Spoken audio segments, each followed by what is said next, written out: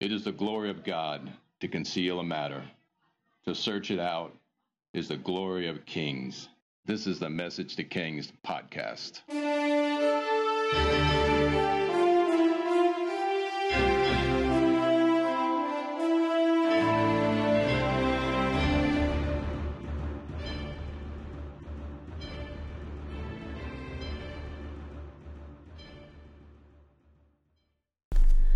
Episode 299, Jesus sends out the disciples, the Precommissioning. Ever heard the statement, "You are so heavenly minded, you are no earthly good"? There's, of course, the opposite. You're so earthly minded, you're no heavenly good. Let's address this one. You're so heavenly minded, you're no earthly good. Well, frankly, that's the perspective of kind of tearing down a person who is very spiritual. It's a worldly perspective. Yes, we have to be discerning in the world we live in. If it's Babylon, you better learn Babylonian culture and language. But generally speaking, Jesus was out of our league in his language and references in his time. He spoke from outsider dimension and time. He was heavenly minded all the time. But he was also earthly good. When we read the Gospels and from the disciples' perspective, they are operating with limited containers and vessels confined by time and perspective, isolated to their own individual fear, anxiety, and worries. Jesus speaks lessons to them, but also, unknown to them at the time, he speaks lessons to all generations as well. Jesus was heavenly minded, and to the lack of discerning, he was no earthly good. But to those who listen and learn and study, oh my, every word is a treasure. In Matthew 10, he sends out his disciples to evangelize, and man, did they do it. They go wild with the kingdom of heaven, but his instructions were terrible in the earthly sense, downright terrible. If I was in an evangelism setting and this was the one-on-one moment with the instructor to tell you how to go out and do it, it wouldn't have been, let's just say, textbook. It would have been the way professors or teachers or even evangelists would do it today. Yes, it would be at the beginning, but not the way he ends it. He speaks to them about 3 paragraphs of instructions. Then later he's going to tell them they're going to be killed and tortured later. But they would know what to say to governors and kings. It's unbelievable. So if anyone tells you you're too spiritual or too heavenly for earthly good, just keep praying. Just keep loving. Just keep bringing the kingdom. They just don't get it. I just love Matthew 10. It's Evangelism 101 with signs and wonders.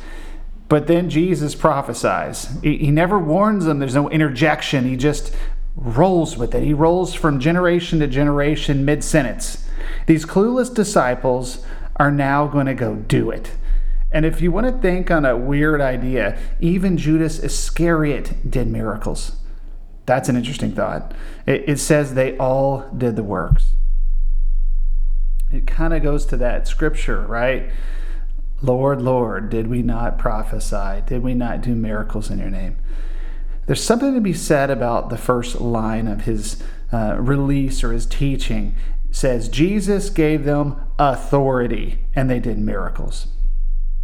Matthew 10, Jesus called his 12 disciples to him and gave them authority to drive out impure spirits and to heal every disease and every sickness. Notice the imperative speech, like, this is instructions for now. It's, of course, written in past tense, but it's now instructions. Do your thing, disciples. Evangelism 101. It's all about preaching and miracles. These 12 disciples sent out with the following instructions. Do not go among the disciples or enter any town of the Samaritans. Go rather to the lost sheep of Israel. As you go, proclaim this message. The kingdom of heaven has come near. Heal the sick, raise the dead, cleanse the lepers, drive out demons. Freely you have received, freely give. All right, so Matthew 10:7 really is one of those verses that means the world to me. as a family, we've embraced evangelisms, even missions work, 5, 10, 15 years. Missions for the last 5 years, evangelism, 10 years before that we started. But we have an interesting story. So we went on a mission trip recently to Mexico. We went into San Diego, and we went 3 hours south to a kind of an orphanage there and served the local community. We also did evangelism. We served at an orphanage and kind of did building projects as well. But one of the days on the way down there, we were in a town called Ensenada. It's a fishing village. And we were giving away these John 3:16 rubber silicone wristbands, and they're great for evangelism because you give them away, and these are in Spanish, and you have to explain what you're saying, right? So you're actually sharing the gospel. And everyone's willing to, they love to receive a gift, right? And then you explain to them what the wristbands are. And these were in the color of the Mexican tricolor. And people loved giving them to their kids and everything. But there was a crew of us, and we were at a local market there by the water. And I was just kind of standing there, and I didn't realize this guy was next to me. And I look over, and there he was. And we started talking. I gave him a couple wristbands. He had 2 little girls. We talked about John 3:16. What does it mean, right? And he went on to say, yes, I'll go to heaven because I'm a good person. And that led to a pretty good conversation on, works doesn't get you to heaven, right? It's faith in Jesus that he took away our sins on the cross. That he paid the price, the ultimate price. That's the work that gets you to heaven. It's belief in Jesus and how he takes away our sins, and we become a new creation as he takes away our sins, and we give our life to him, and he becomes our Lord and Savior. So we went through and had a discussion, and I said, do you want to pray the salvation prayer right here? And he did. And he prayed the salvations prayer right there in Ensenada. And it was really cool when it was over. And he said, Jesus, come into my heart, fill me with your love. And as he did, I had this amazing love for this guy. And ends up his name was Hugo, Hugo. And I told that testimony the next morning at our at the church service as we were telling testimonies. And my wife reminded me, she laughed when I told her the story because she was back in the States here, and she said his name was Hugo. John 10:7, a verse that means so much to me. And as you go, proclaim this message, the kingdom of heaven has come near. Other versions say, as you go, preach. Isn't that beautiful? It's the as you go lifestyle that whether you're at the restaurant, whether you're at the gas station, whether you're at work, whether you are at the soccer field, wherever you are, preach. Whether you do it with words, whether you do it with actions, whether you do it with love, that's the kingdom of heaven coming out of you. Matthew 10:9, do not get any gold or silver or copper to take with you in your belts, no bag for the journey or extra shirt or sandals or staff, for the worker is worth his keep. Whatever town or village you enter, search there for some worthy person and stay at their house until you leave. As you enter the home, give it your greeting. If your home is deserving, let your peace rest on it. If not, let your peace return to you. All right, so that's it. So that's it for Jesus' instructions. I mean, he's going to flip into prophecy to the next generation mid-sentence almost here. Go guys, do your thing, right? This is where the training actually ends. I would assume in a modern sense or in a normal sense, there would be a whole lot more. How to share the love of God, how to release your peace, praying for a place, signs and wonders, perhaps some training on the gifts of the Spirit, how to do evangelism, Roman road, maybe the Romans road, or here's a technique, or use the wristbands and talk to people at John 3:16, perhaps how to hear from the Holy Spirit. No, That's it. I mean, that's the only instructions we have. Just go do it. Yeah, that's pretty much how it goes. What happens next is beyond me. And it just shows me how God is. Remember Isaiah 61 when he's in Nazareth and how Jesus quoted it because he finished mid-sentence before the word judgment? Jesus is not knowing to his disciples. He decides, let's just deliver a prophecy to the book of Acts church.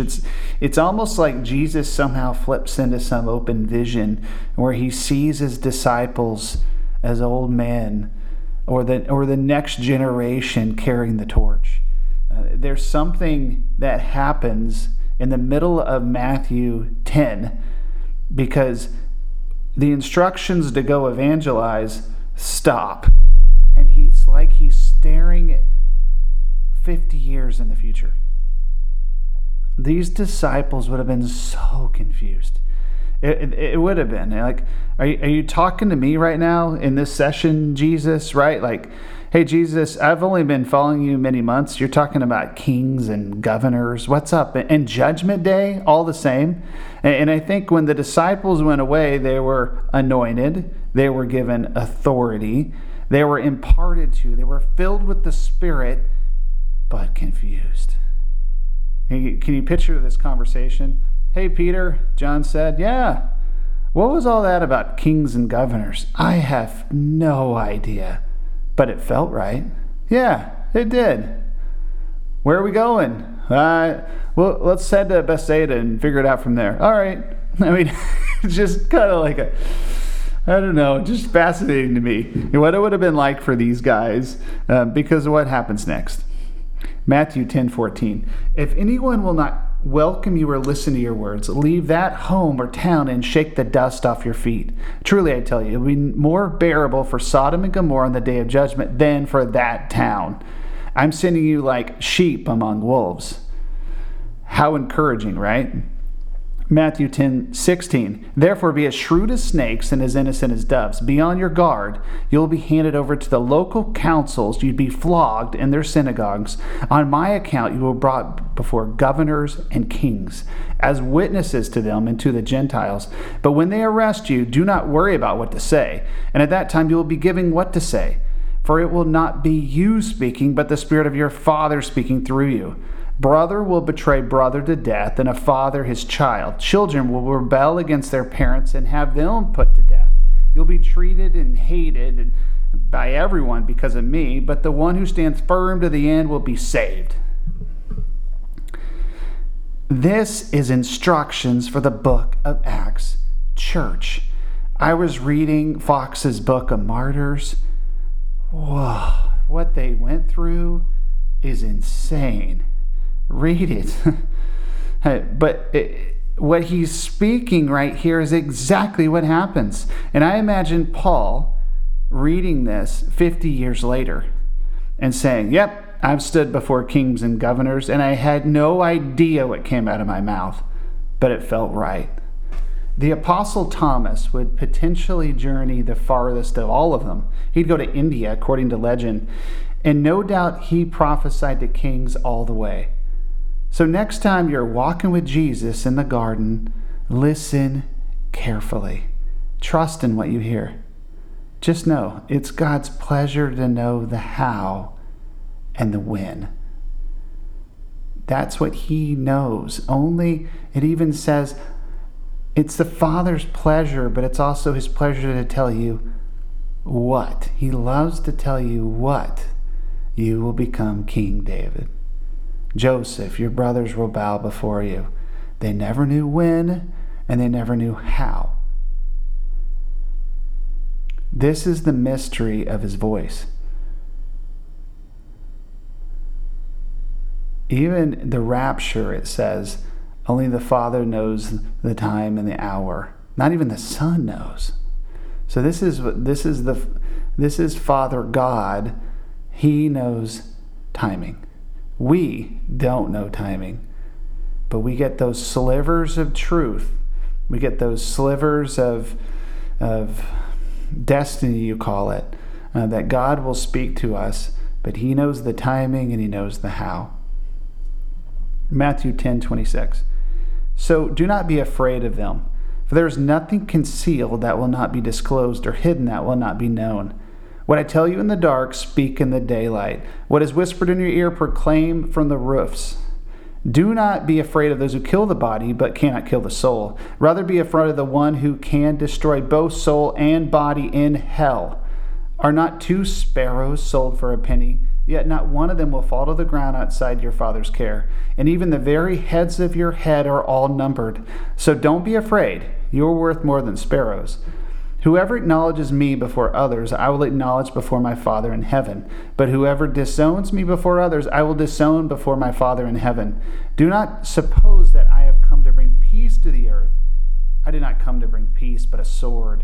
For I have come to turn a man against his father, a daughter against his mother, a daughter-in-law against her mother-in-law. A man's enemies will be members of his own household. Anyone who loves their father or mother more than me is not worthy of me. Anyone who loves their son or daughter more than me is not worthy of me. Whoever does not take up their cross and follow me is not worthy of me. Whoever finds their life will lose it. And whoever loses their life for my sake will find it. Anyone who welcomes you welcomes me, and anyone who welcomes me welcomes the one who sent me. Whoever welcomes a prophet as a prophet will receive a prophet's reward, and whoever welcomes a righteous person as a righteous person will receive a righteous person's reward. And if anyone gives even a cup of cold water to one of these little ones who is my disciple, truly I tell you, that person will certainly not lose their reward. I love this last verse. They asked Mother Teresa how she could care for the orphans and the hopeless the way she did. And her response was, how can I not? I see Jesus in all of them. My wife has blessed many homeless people in her travels and even her time in Seattle. And there was 2 that kind of leap out to me. Once in LA, there was a man who was homeless that she cared for, and he had the brightest blue eyes she had ever seen. The funny thing is, she one other time met another homeless person with the same crazy blue, clear eyes. Doesn't make sense, but perhaps there's something so right about what Mother Teresa said.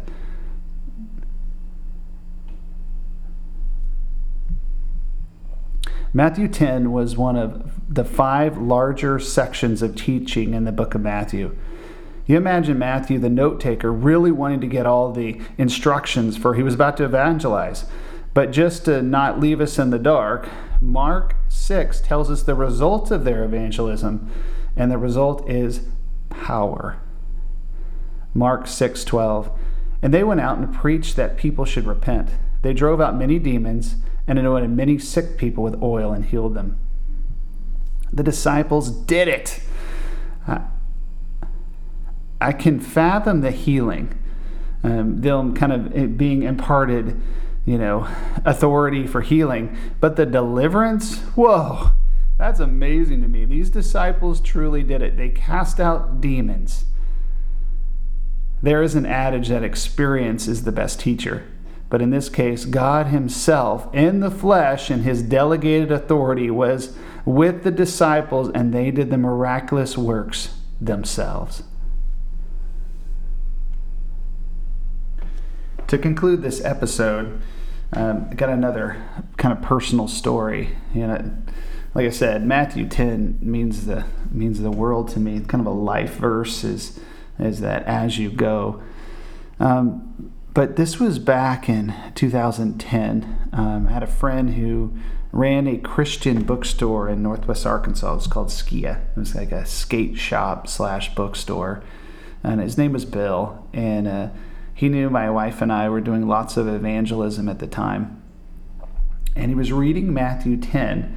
And he was just reading, and he was just fascinated how the disciples went out 2 by 2. And he pulled me and my wife aside. He said, I'm going to do a music conference, festival, really. I want to bring in many, many bands.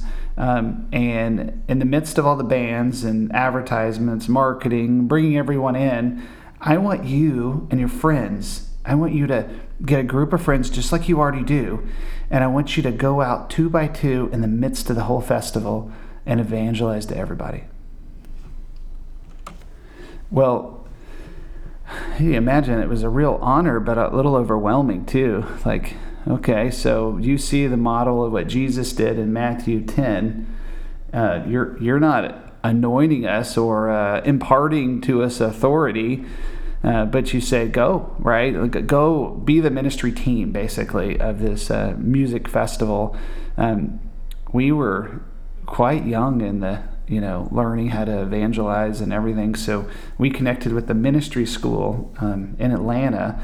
They sent 8 ministry students to the music festival and to hang out with us. And in many ways, they imparted to us how to share the gospel with people on the street, how to pray for people that have all sorts of sicknesses and diseases. And we went out during the festival. We had a ministry tent. Bill gave us authority after some of the concerts to actually stand up and do ministry. We went out 2 by 2 all through this thing, and we saw amazing things. It was absolutely amazing to think that Bill saw it in the New Testament, and he said, let's try it here. And that's what we had. We probably had 30 people or more, always going through the entire music festival. There was 30 bands or more. It was a 3-day event, and we were praying for people continually. We had people in the actual ministry tent. There was always people walking around. Do you need prayer? How are you doing? Connecting with people. Do you have a need? And the instructions was, pray for whatever the need was. If it was a healing, pray for a healing. If it was, there with their nephew who doesn't know Jesus, or if they have a prayer request, pray for them. And we saw salvations. We saw healings. We saw people get delivered from anxiety, depression. We saw people come in, and they were there for the music festival, and they joined the ministry team. We saw people come in, they were bringing unsaved family members, getting saved on the spot in the ministry tent. It was a beautiful experience. And if Jesus could do it then, and if my friend Bill sees it in the scripture and he sees it happen then, why not now?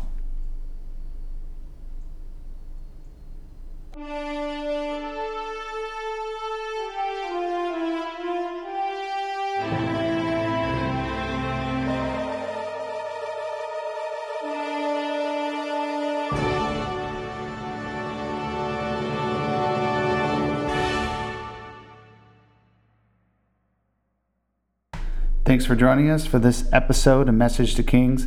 Feel free to check out the website, messagetokings.com, or if you want to chat or connect with us, email us at messagetokings@gmail.com.